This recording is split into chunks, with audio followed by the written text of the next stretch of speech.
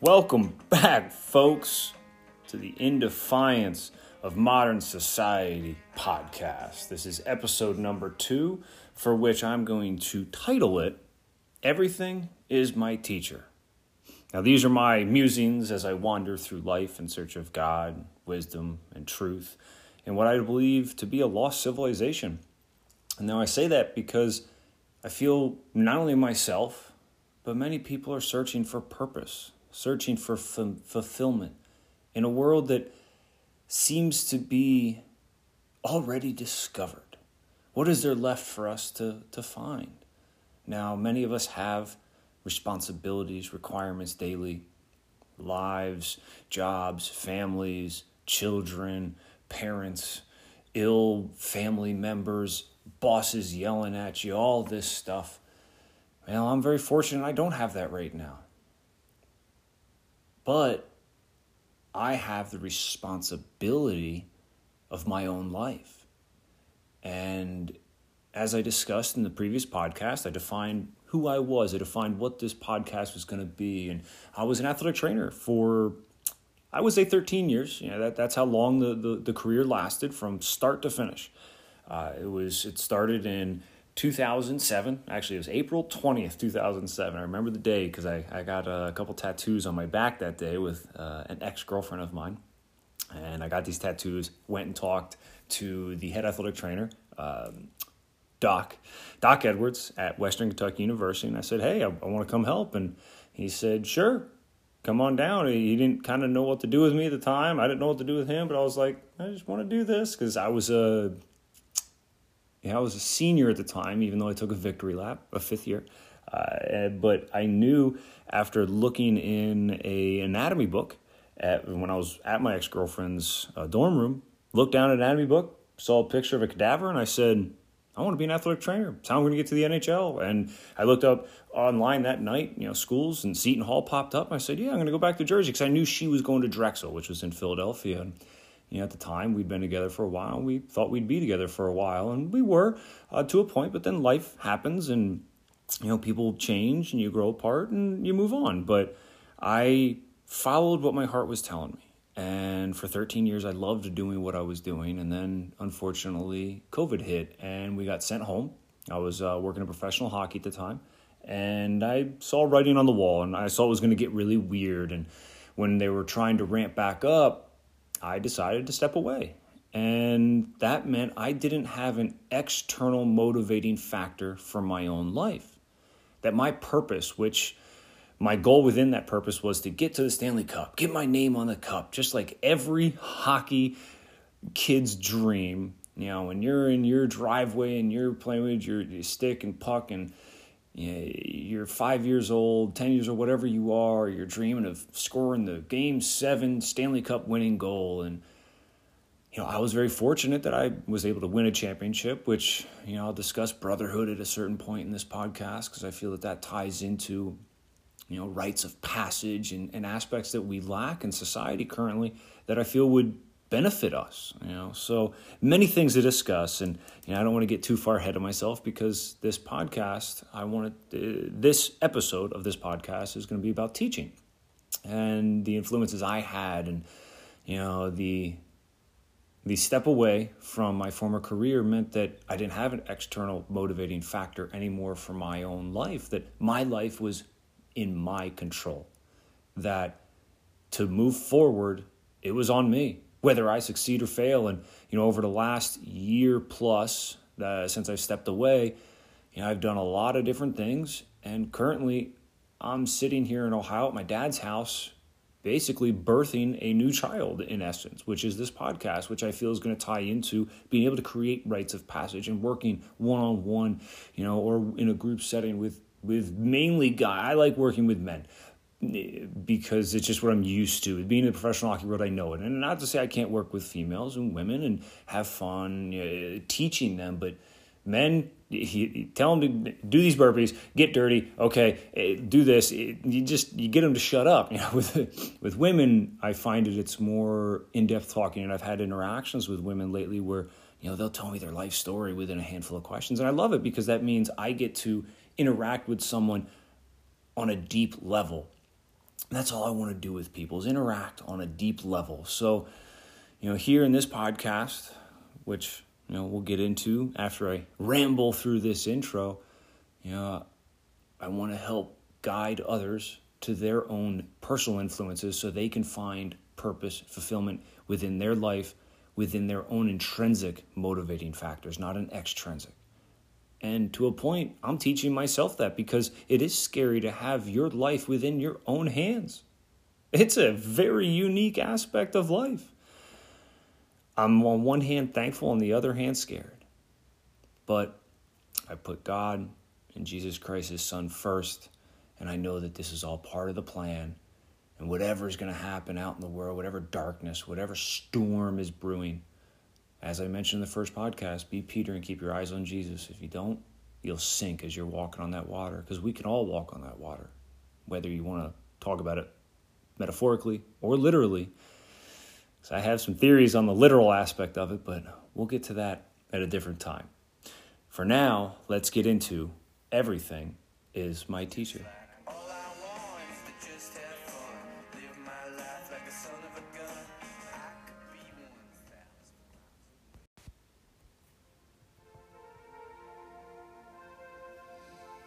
So, let's delve into this.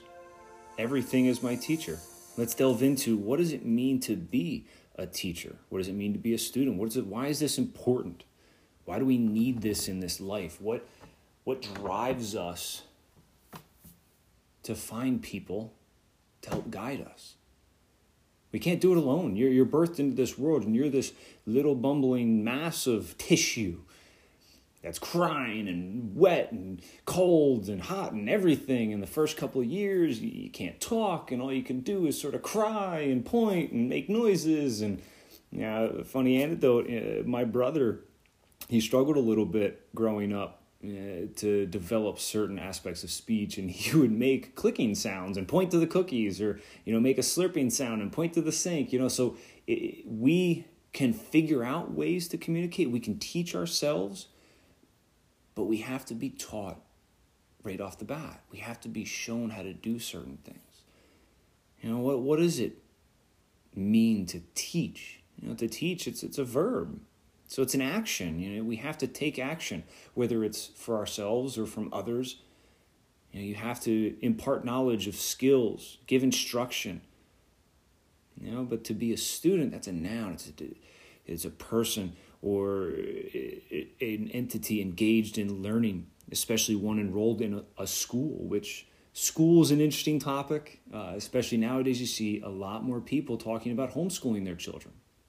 Do we entrust schooling to the masses, or do we entrust schooling to ourselves or to a trusted individual? A student is any person who studies, who investigates, or examines thoughtfully. And I'm a lifelong student. I know it. I love learning. I love learning new things. I love having new experiences. And I find that I struggle with repeating things, with doing something over and over and over. In my athletic training career, doing what I did, the higher up I got, it felt more repetitive. It felt like the same thing. And one of my ex-girlfriends, Natalie, she pointed it out. In my last couple seasons, I started to break down earlier. At the end of the season, I'd be burnt out and just wanting it to be over, even though it felt like all I was doing was working for the playoffs, because the playoffs are amazing. And I'm very fortunate to have a championship, as I've mentioned, and we'll discuss that and more on that later. But the playoffs have a feeling, an energy, and I'm very fortunate for the 7 years of my hockey. 7 years of my hockey career, I made the playoffs every year, minus the last one. We got sent home, so nobody made the playoffs. But for the 6 years I actually made playoffs, they were fun. I went to the Eastern Conference Finals in the East Coast Hockey League once, and we had a Game 7 at home up in Manchester, New Hampshire, and you want to talk about heartbreak, losing a 1-goal game, seeing a puck go off a crossbar with 30 seconds left, when if you tied, you'd have won and you were going to the finals. And, it's tough. But I loved new experience. And hockey wasn't being new for me anymore. It was just repetitive, the same thing over and over. And that's why I stepped away to a point, along with other things. But I'm a lifelong student. In teaching, it's a necessary and valuable part of life. We must learn certain skills so as to be able to interact with others, whether it be able to have the ability to speak clearly, such that I'm speaking to you today, attempting to be perfect in my speech, even though I know I will fumble through certain words, but I try to have good verbiage, try to learn new words. And that's where part of this, I'm defining certain terms as I did in the first episode, as I'm doing now, and I'm sure I'll do in future episodes, because for me, it's about being a student.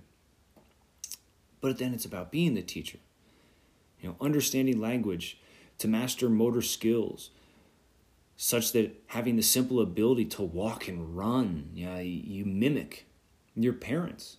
As you're learning to get up off that ground for the first time, it's nice to have someone there who can do it in front of you, and you look and you go, oh.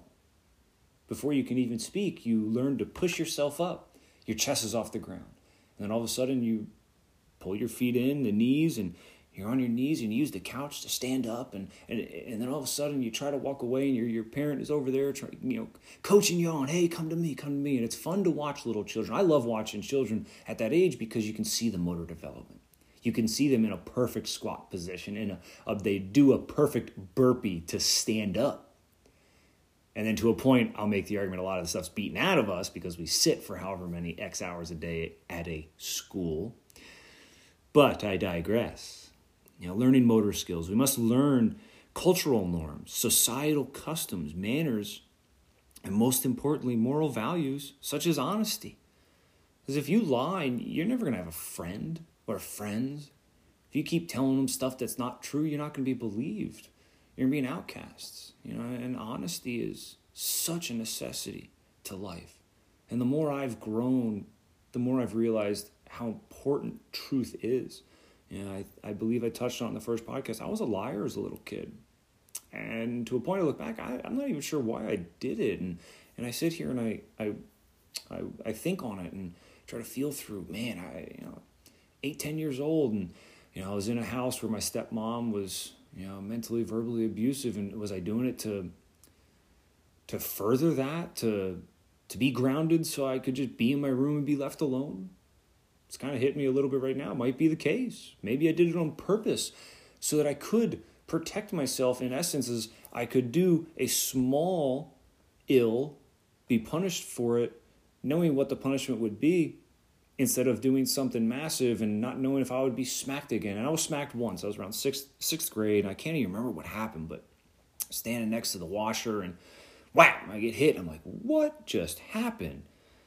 So thankfully, I was never physically abused outside of that one hit to my face when I was just trying to question something that was going on. So again, honesty is huge. You have to be able to learn these things from teachers, because if you don't, you're just raised, say, in the wild, by wolves. Yeah, you could learn to run and, catch food, that whole Tarzan theory, but, which when you really think about that most recent Tarzan movie, I'm sorry, how does he interact with a female and do all this stuff at the age he was without knowing certain... Again, we could delve into that at a different time, but you have to be taught. So you have to be a student. You must be a forever student to grow throughout this life, learning new skills, especially movement skills. As I alluded to earlier, we get movement beat out of us, so you have to relearn how to move, how to get up off the ground appropriately, how to bend over appropriately, because it's not you lifting up 1,000 pounds once, it's you lifting up the straw 1,000 times wrong that breaks the back. So we have to learn how to bend over, how to squat. And if you learn how to move appropriately, you can move for 120 years and be fine, because our abilities are built for that. Our bodies are built for that. Our abilities. Not sure what that was, but learning movement skills, not just gross movement skills, but fine motor skills, such as teaching yourself how to write, not just with your dominant hand, but with your non-dominant hand. So as to keep your brain young, to keep your brain to have the ability to grow while your body grows old, but your mind stays young. I've taught myself how to shave left-handed, how to eat left-handed, how to write left-handed. When I took over my own health journey 10 years ago, I started eating left-handed. There's research out there that says it helps fight off Alzheimer's because it adds new connections in your brain. So yeah, maybe this stuff exists. And I've done a lot of scientific research in my day. And, I look up articles and stuff. So I don't just, oh, hey, this person said it must be good. So I find the resources. I want to find where that actual research was done. And from learning how to just eat left-handed, which using a spoon right off the bat with a bowl when you haven't used your non-dominant hand, it's fun. But now, I eat with two hands. I got my knife in my right, fork in my left, or, there are times where I might have a lot of food on my plate and being gluttonous, which again, you shouldn't be, but I'll just do it just for fun. And then I taught myself how to shave left-handed. But there's also the aspect of I did this so that I could save my right hand, knowing that it had already done so much work. And I remember reading in the 4-Hour Body book, wow, I'm blanking on that author's name now. It'll come to me. He's been on numerous podcasts. I think he has his own podcast. He's, a really well-versed gentleman. He's a neuro engineer or something, but he stepped away from what he was doing to do a lot of other stuff. But in his 4-Hour book, or 4-Hour Body, it mentioned once having balance bilaterally within muscle groups, fascia, tendons, and he did like a full body MRI, and it showed his right side being more strong or more filled out than his left. And the more I got into my own athletic training career, and this was I think, right around the time I was starting school to become an athletic trainer. I read this book. So I was still doing a lot of learning. And early on in my athletic training career, man, I was reading and videos, and, we'll talk about actual tools of teaching in a minute. But I was trying to take in everything I could. And now later into my career, I got into what was called PRI, Postural Restoration Institute, which really discusses the in-depth knowledge about being only on one side of our body, and where we are kind of based on our right side as a population. And it's called the left AIC pattern, the left anterior inferior chain, which basically means you stand on your right leg, your left leg is kind of opened and tilted out with, think of a mom holding a baby, hand on her hip and leaning on one leg. That's how we stand as humans. And it's a way we lead to injuries. So we looked at that a lot when we were trying to treat injury prevention. So again, I do hope that my musings and rambling trigger something to where it triggers a learning within your own field. And this is where within my own field of health and fitness and nutrition and everything, I sifted through all the data, and then I became my own experiment over the last 10 years, for which I will be forever grateful. So being a lifelong student, having the teachers I had a great teacher, my dad, who used the Boy Scout laws. I remember I lied to him. And I still remember the incident. He had told Doug and I to stay out of this middle room, that he closed the door. This middle room had Christmas presents in it that he had wrapped, or I think there might have been some that weren't. And he said, stay out.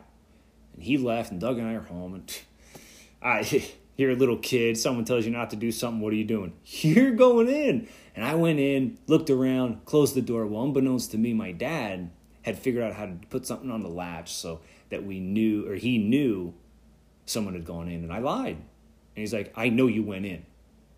And that's when he introduced me to the Boy Scout laws, which is basically an extension of morals and manners in this life. And to this day, even though the Scouts, they are what they are, I don't believe that they are the organization they used to be, but I am removed, so I don't want to throw anybody under the bus for which I haven't done my own research.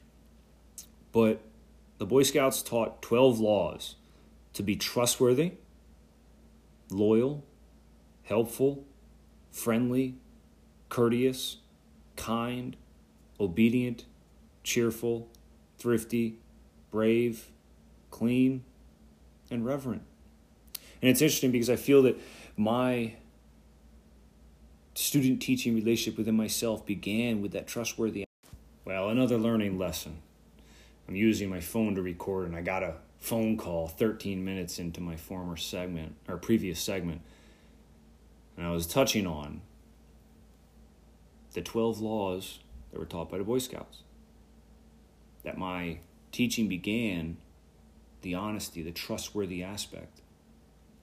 And I feel like I've gone through 10 of them and have come to this reverent part.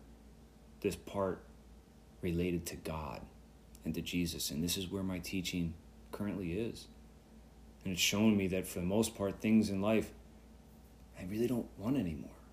That I want something grander, which is the afterlife. But while I'm still here, just as Paul struggled when he wrote in the epistles about being alive and just wanting to be with Jesus after seeing this powerful entity come down and give of himself as he did without sin, that, well, I'm here to help Guy and give back before that afterlife. And that's a gift within itself. And even though I am struggling in this aspect of what to do outside of giving to this baby, in essence, that I am creating, I need to focus on Jesus, not the storm.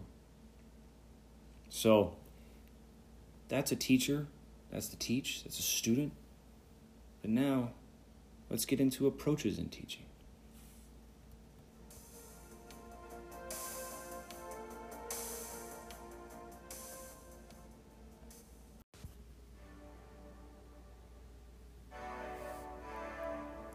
Now, let's get into some approaches within this teaching, because there are many ways to be able to get an idea, a subset of knowledge, wisdom, truth across. And everybody learns in different ways. But just a quick touch on approaches in teachings. You can use illustrations. You can use objective lessons. You can use current events. You can use stories which come from experience. A lot of people like to say, let's use the scientific method. Scientific method is cool for certain subsets of things we want to learn and research, because it has to be observable, measurable, and repeatable. But stories convey wisdom, because it basically, if you think about it, it polishes off the failure, and you take the lesson learned from that failure. And this is where there is no such thing as a failure. You either succeed or you learn how not to succeed. You've learned something. So yes, you might have fallen down, but did you pick yourself up? Because as long as you pick yourself up and kept going, you didn't fail. Your path to success is never exactly linear, straight. It's going to be convoluted. It's going to be curved. It's going to be ups and downs and pitfalls. And I love seeing the pictograms on Instagram, where it depicts a guy on a bike, and there's a tripwire, and then he's got to go down into a valley with water, and then come back up the mountain, and it's rocky, or then it's sandy, and it's never just a straight line. So understand that. Give yourself time in your journey, and it's funny because I say this to you as I'm saying it to myself. You can use lectures and dialogue and rhetorical questions and proverbs. And I actually looked up what a proverb, and then we'll talk about parables in a second, but I looked up what a proverb was. Because I've heard, obviously you can read the proverbs in the Bible, but proverbs don't have to necessarily be biblical. Proverbs are just short, popular sayings, usually with an unknown or ancient origin, that expresses a complete truth or a useful thought. Such that the early bird gets the worm. Okay, you're not going to find that in the Bible, but that is a proverb. It's a common saying that expresses a useful thought. If you get up early, you do the work, you feel more accomplished. You get up and you make your bed. I know there's a speech by it was an admiral or general at a graduation, a college graduation. And he said, just make your bed. He said, all of a sudden, if you make your bed, you've accomplished something for the day. And it starts there, because these little accomplishments add up. And I've discussed it already. 10 years I've been on this personal health journey, my own responsibility. Well, now I do tons and tons of pull-ups, when in the past I would look at myself and go, you did 60 pull-ups? Now I'm like, man, 60 isn't enough. So again, it's perspective, it's growth, it's the journey through this. So use all these different ways to teach not only yourself, but others, such that he was one of the greatest teachers. And in Luke chapter 6, verse 40, he said, "The student is not above the teacher, but everyone who is fully trained will be like the teacher." And what did he like to use? Parables. Which parables are just short allegorical stories designed to illustrate or teach some truth, religious principle, or a moral lesson. Basically, they're indirect comparisons. He talks about the mustard seed and having faith. That he says the mustard seed is the smallest seed you could plant. That once it's planted, and if you water and attend to it, it will grow into the largest tree in the garden to where birds will sit on it. And he correlated it to faith. If you have faith the size of a mustard seed, you will be given the kingdom of heaven. Parables. They're almost similar to riddles in a way. And that's where I've always been just brutal with riddles. And then I eventually found a page on Instagram where it discussed riddles. It gave you a riddle a day. And then, I'd sit here and sometimes I can figure it out. Sometimes I get an answer that it would fit, but it wasn't quite the answer that the author was intending. But, riddles are another way to teach. And we can discuss written, reading, and video and all that here in my next segment, because I'm going to discuss my teachers and where I came from and how I learned from them. But here it's just learning about how to teach and how to learn as a student. There are many different ways, and some can convey massive amounts of information with just a few words. Pick, choose, find what works for you. But know that if you are a forever student and you can learn from everything, then you can become one of the smartest individuals in the world. And I say one of because I used to say, I want to be the best. Well, it hit me once.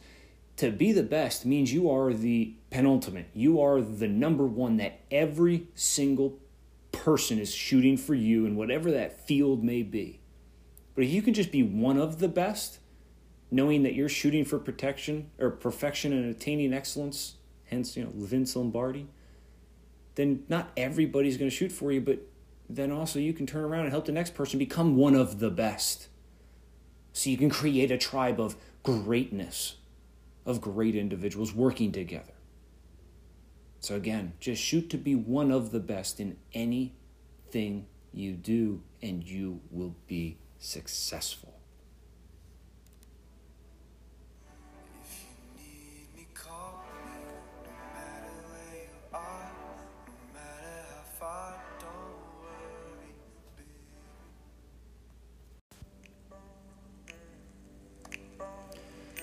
So, my teachers, the teachers that impacted my life, the people that brought me to where I am currently today.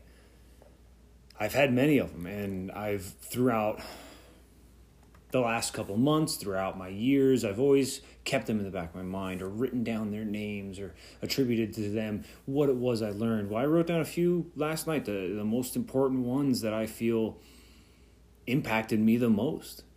And I broke it down into a few different categories: my early life, my schooling, and then my self-learning. Now, I'm going to tie in tools of teaching in here a little bit as well, because we will discuss some of the tools that even I was taught by some of these teachers.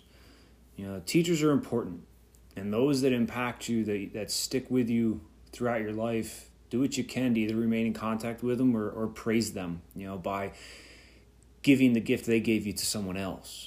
There is a saying in the medical community that I will probably utilize throughout the life of this podcast is see one, do one, teach one.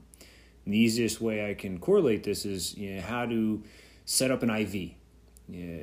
So when we were in the playoffs, I was with the Monarchs, we would do IVs after certain long games. And, there was a road series. We went to Reading, Pennsylvania, and one of our doctors wasn't able to make it.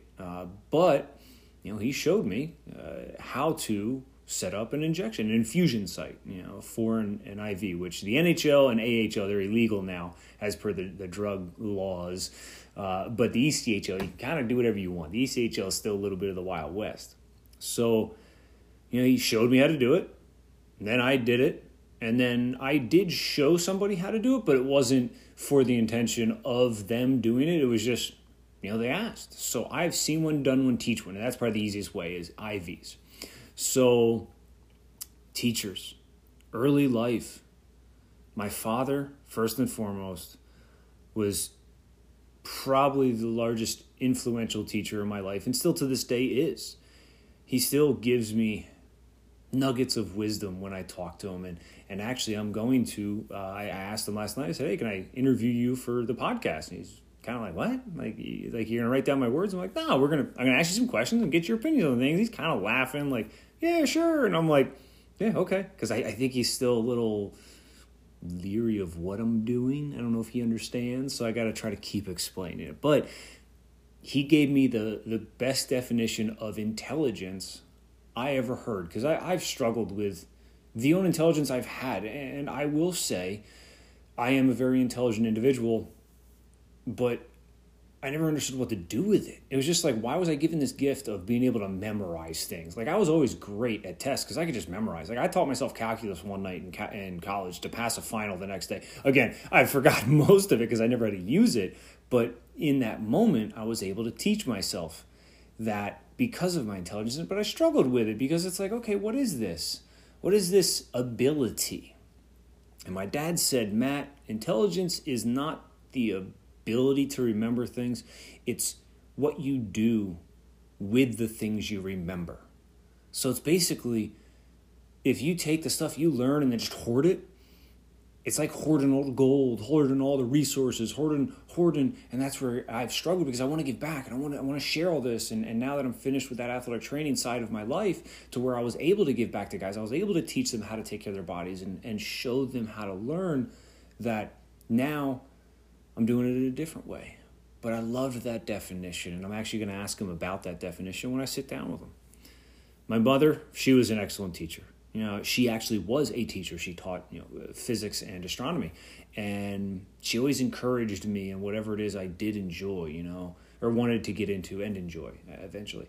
Music being one. She told me I wanted to learn how to play the sax. And she's like, well, you got to learn how to play the piano and read music first. So that's what I did. And recently I've actually re-picked up the piano, and it feels good. And I haven't played for a few days, and, I need to. I would like to go over there and play. And you know what? I'll do that after I finish this recording. Make that agreement with myself. So my early life, my father and my mother were huge. Brothers, I only had brothers. They were another one. They were the, how do you interact in a group, and, hierarchy, and who's stronger and wiser and all this stuff. And you sort of, rough and tumble. I never really got into fights with my brothers, but you'd argue. And there's one time I wrestled one brother down, another brother pushed me down. And stuff happens. But, they teach you how to interact, because that's that play aspect of learning. Play is another way of learning. When you look at animals and children to a point, but animals are even, it's easier to watch, baby lions, cubs, play, bear cubs, lion cubs, whatever you want to look at, because that's how they start to learn. They bite too hard. Ooh, well, back off, You learn boundaries. You learn how to interact. So early life, it's your parents. And if you didn't have quality parents, I feel for you, empathize. And I say that try to work on, and we'll talk about healing parental wounds later on, when we get into the psychology of my own healing. But mother, father, brothers, amazing. Didn't have any sisters. I don't know what it's like to be around girls to a point. Even my stepmom, she said she was thankful to have all boys. She wouldn't have known what to do with a girl, even though she would have figured it out. It was kind of funny when she would say that. But from school, it was Mrs. Johnson in second grade. She taught me how to read. How important is that?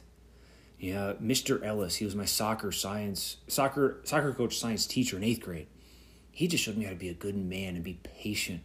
Coach Jay Hay in 8th grade, when I started playing hockey, taught me how to skate. My dad tells me stories about how him and me, Coach Jay Hay, would take me by the shoulders and just be like, okay, Matt, okay, and be patient and slow. And he let me to learn how to stand on my edges, which enabled me to this day play hockey. I love still playing hockey. I haven't played in a little while, but I was playing 3 days a week when I was living in New Hampshire this last year, and I love the sport. And that's where part of me, I was tired of watching hockey. I just wanted to play. Mr. Johnson, who's actually not related to Mrs. Johnson, but he was a scoutmaster of mine. And he took me under his wing. And he showed me how to be another good man. And that's where, when I get into masculinity in this podcast, you need men to raise boys into men. And it'll be there's a letter that I'm going to discuss in that podcast about masculinity, because it ties in femininity and, if mothers raise boys, what happens and how it ties into culture and society currently. But we need good quality men to raise boys. Mr. Rick Knoop, he was my German teacher in high school, and he's a lifelong friend of mine. We still interact, and he shared secrets with me that he hasn't shared with a lot of people. But we actually shared 9/11. I walked into his class, and him, Tyler Stebbins, another classmate of mine, we're like, hey, we got to turn the TV on, you hear what's happening. And that's something that comes up in any conversation we kind of have, is we share that moment in time. Now, what that moment truly was and what happened on that day, we'll get into it at a different time. But you share these moments with people and you create memories. To move on now into college, one of my professors in grad school, Professor Mary Murray, she was huge. She was an athletic training professor of mine, but she saw me down one day, and not one day, but she saw kind of a decline, because it was a transition point in my life where I went from a stable structure system at Western Kentucky, which was my first experience outside of the abusive environment I had as a child and into my adolescence, that I went from Western Kentucky to Seton Hall. And Seton Hall, I started to decline because it was hard. And I didn't have my support structure around. I was living with a couple guys that were in their second year, and they were partying, drinking all the time. And I'm trying to learn this new language, basically, because health is basically learning a new language. But she saw me go down, and she had the empathy and the love, and she believed in me. And she took me aside. She brought me into her office. She's like, how are you doing? I was like, I don't feel good. She's like, are you suicidal? And I can't remember if I said yes or not. But she was like, no, I'm walking you over to see a counselor, because she cared. She taught me empathy. So I've had some massive, amazing teachers in my life that cared not only about certain aspects of life, of knowledgeable life, such as reading, but of just life in general, of how to interact and be a part of society and be there for someone else. So I've talked about my early life, my schooling. My self-learning has been one of the most important aspects, because college teaches you can just learn. And I actually saw some statistic today. It's like 42% of college students never read a book after graduation. I'm like, really? I mean, I can't tell you the amount of books I have read post-graduation. But again, I'm a bibliophile. I love books, and that was part of my escape as a child during these abusive times. But I always knew I could self-teach, and that's now where I'm going to get into other tools other than just reading. Now, reading was a huge tool for me, because I can read fast. I'll grab a book, I can finish it in a day, and people look at me, wow, you did that quick. I'm like, well, yeah, I mean, it's a superpower I created in essence. But then I learned that YouTube was an amazing teacher. The first person I followed one, and you can have mentors that are not in your life. And Kelly Starrett out of Mobility WOD, San Francisco CrossFit, was that first in-person mentor that he changed my entire perspective on learning and teaching and athletic training, because he was teaching mobility. Now, mobility is different than flexibility. Flexibility is just the length or the range of motion that your muscles can go through. Mobility is how your joints move. And if your joints move appropriately, the muscles on top of them and fascia will move better. So he changed my entire perspective, because school basically just teaches you how not to kill someone, at least athletic training school. But then he taught me how to truly let the body move and move through space. And then I incorporated his techniques into how to have hands-on learning and hands-on teaching, and to use those techniques on a body part, on fascial tissue, on muscle, and how muscle actually moves. But YouTube is how I learned. And then he eventually had a website, and you eventually had to start to pay, and I did, and I was huge, and I'm still a Kelly Starrett philosopher in essence. But YouTube also, I learned how to be a chiropractor on there. Now, again, I don't know everything that a chiropractor does, but you come to me, I can adjust. Now, technically, am I legally allowed to? We won't talk about that. But I know how. I had to learn these things because my athletes would need them at times. Like a guy comes in, says, man, my neck, and we're on the road. There's nobody around. Cool. Did I take some liability into my hands that I shouldn't have? Well, what was my intent? My intent was to help them heal. And the spinal cord and it being aligned 100%. If it's not aligned, you're not going to heal. Your nervous system is not going to function. You're not going to be able to send signals appropriately.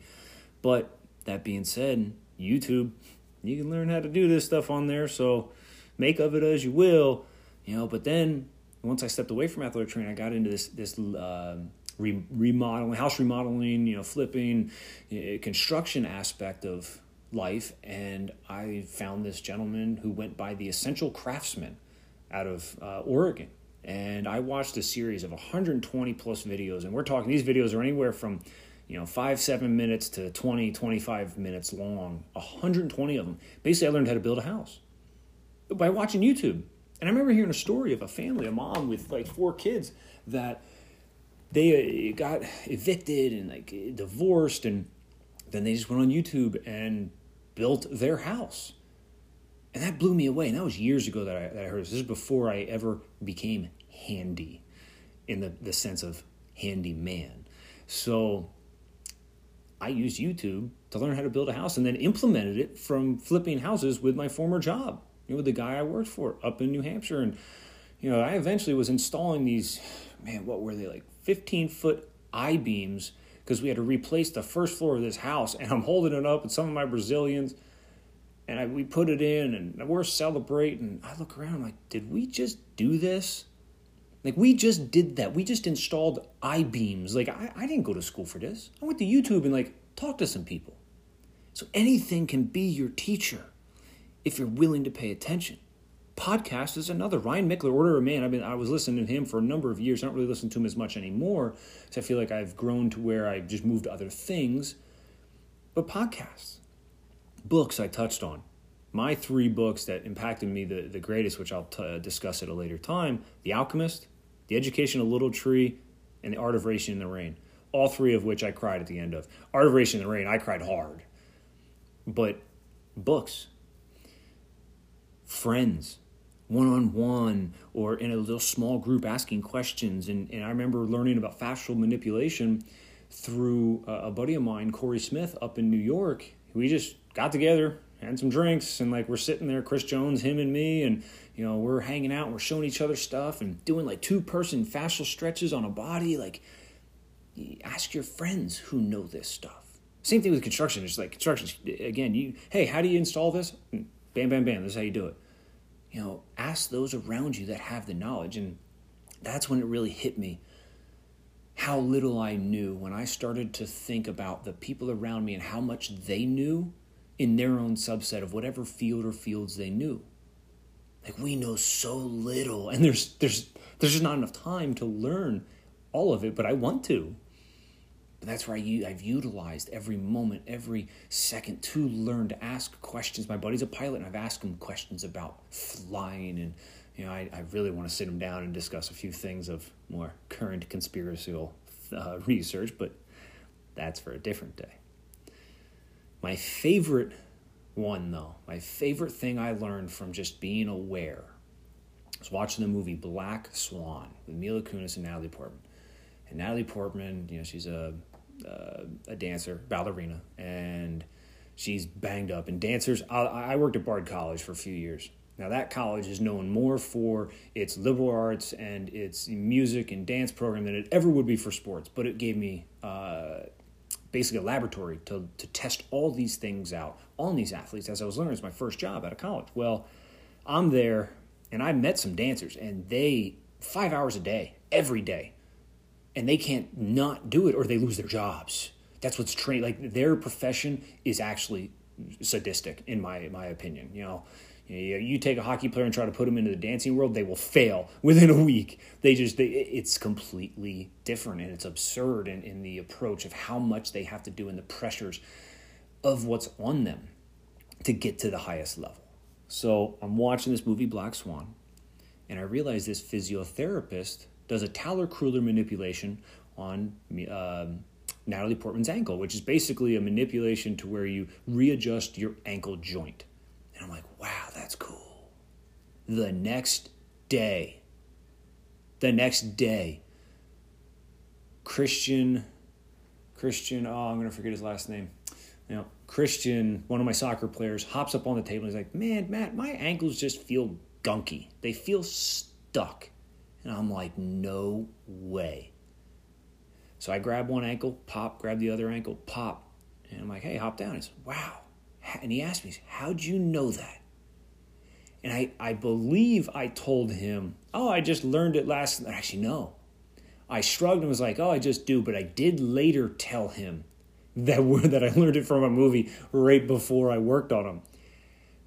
Pay attention to everything around you, and everything will become your teacher.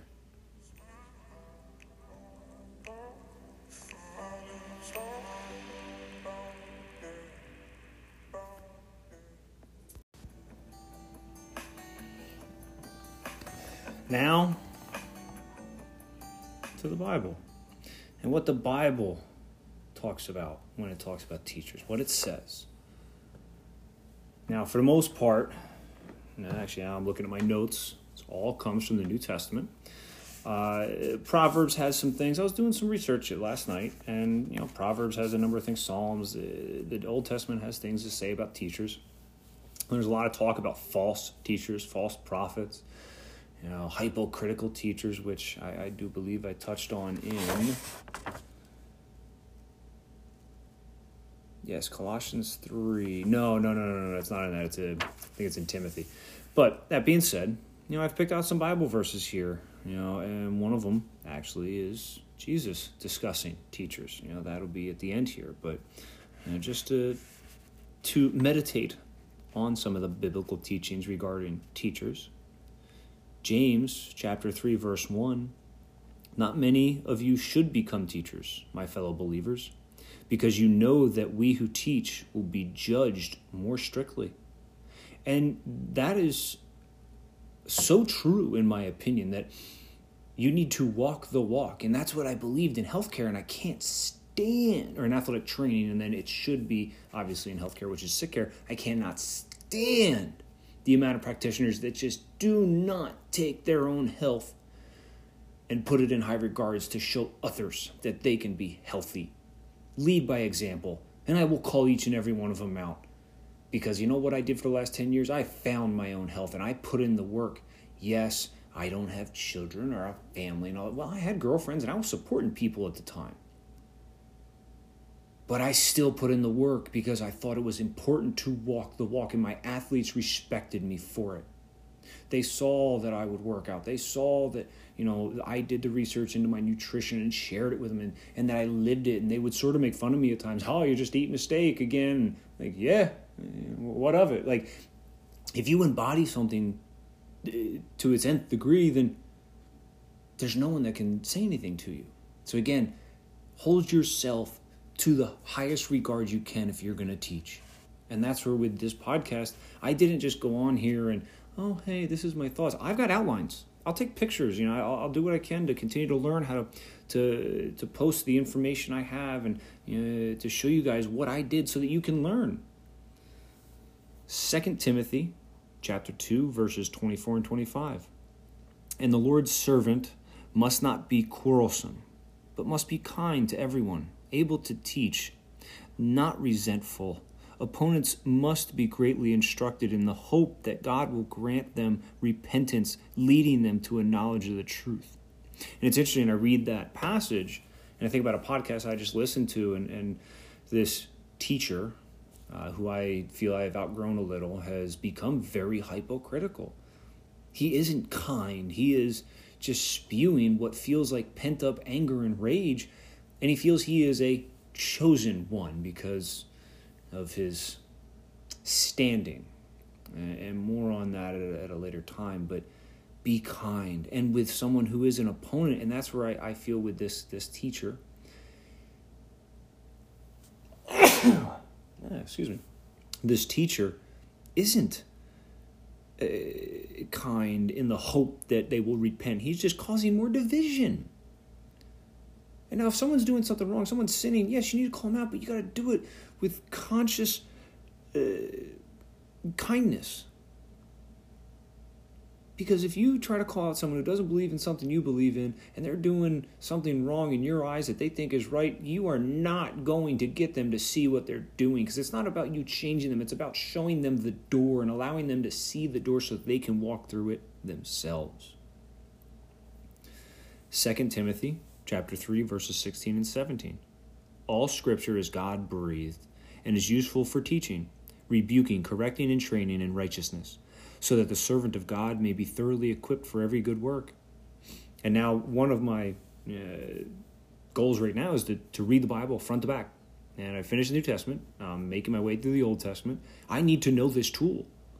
Because it is a tool. It's God's Word. Because there's a lot of people that will try to subvert it, whether they are Christian, Jewish, Muslim.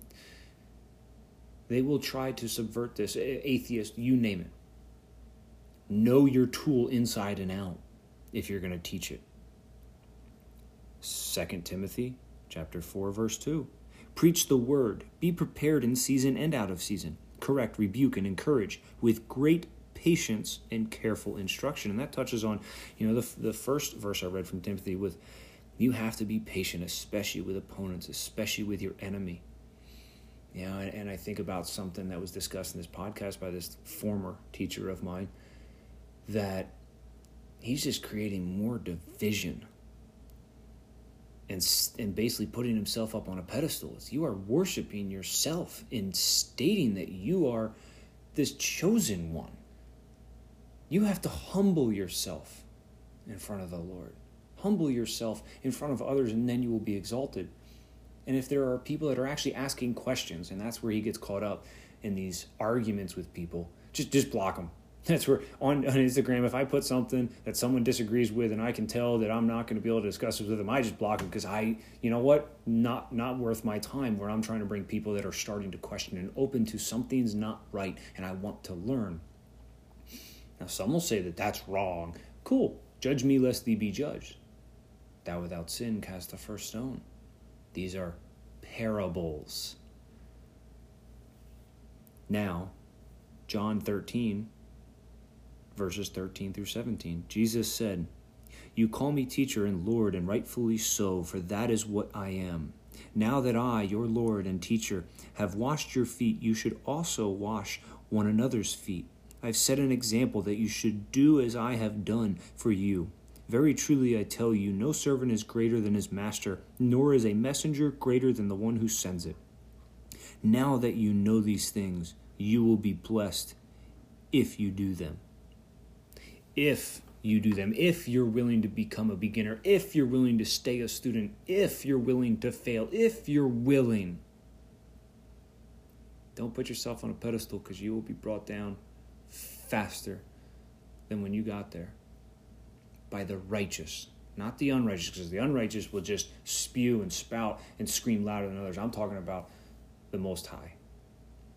And you get to the Most High through Jesus. And that's where, again, I'm doing what I can to learn more about Jesus and God and the actual names and origins, and teaching myself.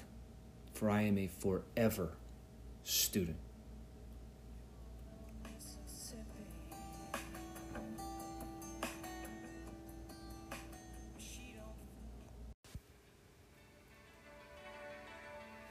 So, in conclusion, after discussing all that I've said about teaching, learning, being a student, remember a few things.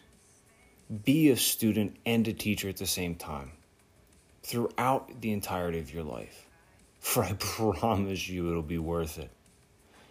Be okay with being a beginner, such that I've already expressed in this podcast and the previous that I'm a beginner now, that I'm learning how to put these podcasts together, about using technology to my benefit, not just using it as I have for so long, to where I always felt not necessarily that I was cheating the system, but I wasn't giving back to it, the system that helped me self-teach.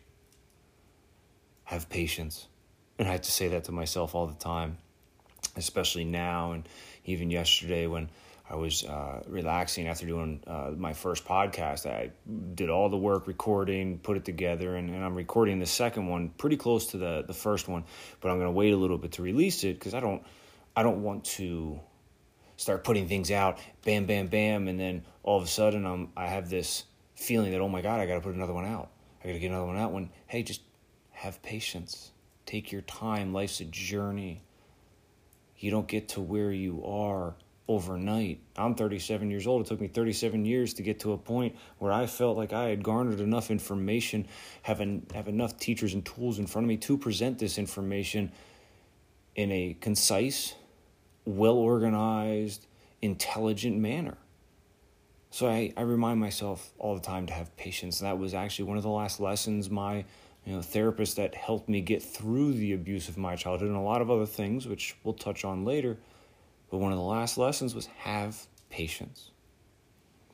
When you are a teacher, hold yourself to a high standard, high regard, because you're going to be judged harsher, especially if you're not walking the walk, in my opinion. And be prepared. That's the Boy Scout motto. We talked about the Boy Scout laws earlier, but the Boy Scout motto is be prepared. Do the work, do your homework, have the knowledge in your back pocket so that when someone does ask, not necessarily that they're coming to combat you or defy what you're doing, but when you're living more of a truth than someone else, it's going to make them use you as a mirror. So be prepared. And then when you do give that knowledge and you share it, do it carefully. Be careful with your instruction. I would say this: use every tool at your disposal, whether it's for yourself to learn or for teaching others. Books, videos, movies, podcasts, friends, family. Every time you're driving down the road thinking about, hey, can I do this better? Can I use it? Can I, get somewhere more efficiently? Is this the best route to take? Because life is convoluted, and, if you want to get somewhere, you usually want to get there as quick as possible to a point. But going through the trials and tribulations of life, you learn and you become more efficient. That's part of my goal in life, is to become the most efficient with some of the hardest tasks ever set ahead of me. And that's where I became really efficient and proficient within the athletic training career I had. I love me time. I do. I love being alone by myself, doing me in whatever facet it is. And now, it's this podcast and birthing this and sharing the knowledge I have. Use every tool at your disposal. Be a self-learner. Teach yourself. You don't have to go to school. You don't have to spend all this crazy amounts of money. And don't get me wrong, I've got student loans, but I've never let it hold me back from where I want to go and what I want to do in this life. I love that the chimes were just going off in the background there. Right now, my buddy asked me, "Oh, you got a microphone?" No, I'm just using my phone, man. I'm just starting somewhere and seeing where I can go. Because I said it to someone when they asked what I was up to, and, at the time I was camping down in Florida, and I'm like, I just want to see how high I can climb from how low I can start. Not necessarily to, make money or get somewhere for fame, but more just to see what my own two hands and the insight I have, what it can do, what the impact that can be made. So be a self-learner, teach yourself. So I'll say this, in closing: learn from every experience, learn from every moment, every interaction, because everything can be your teacher.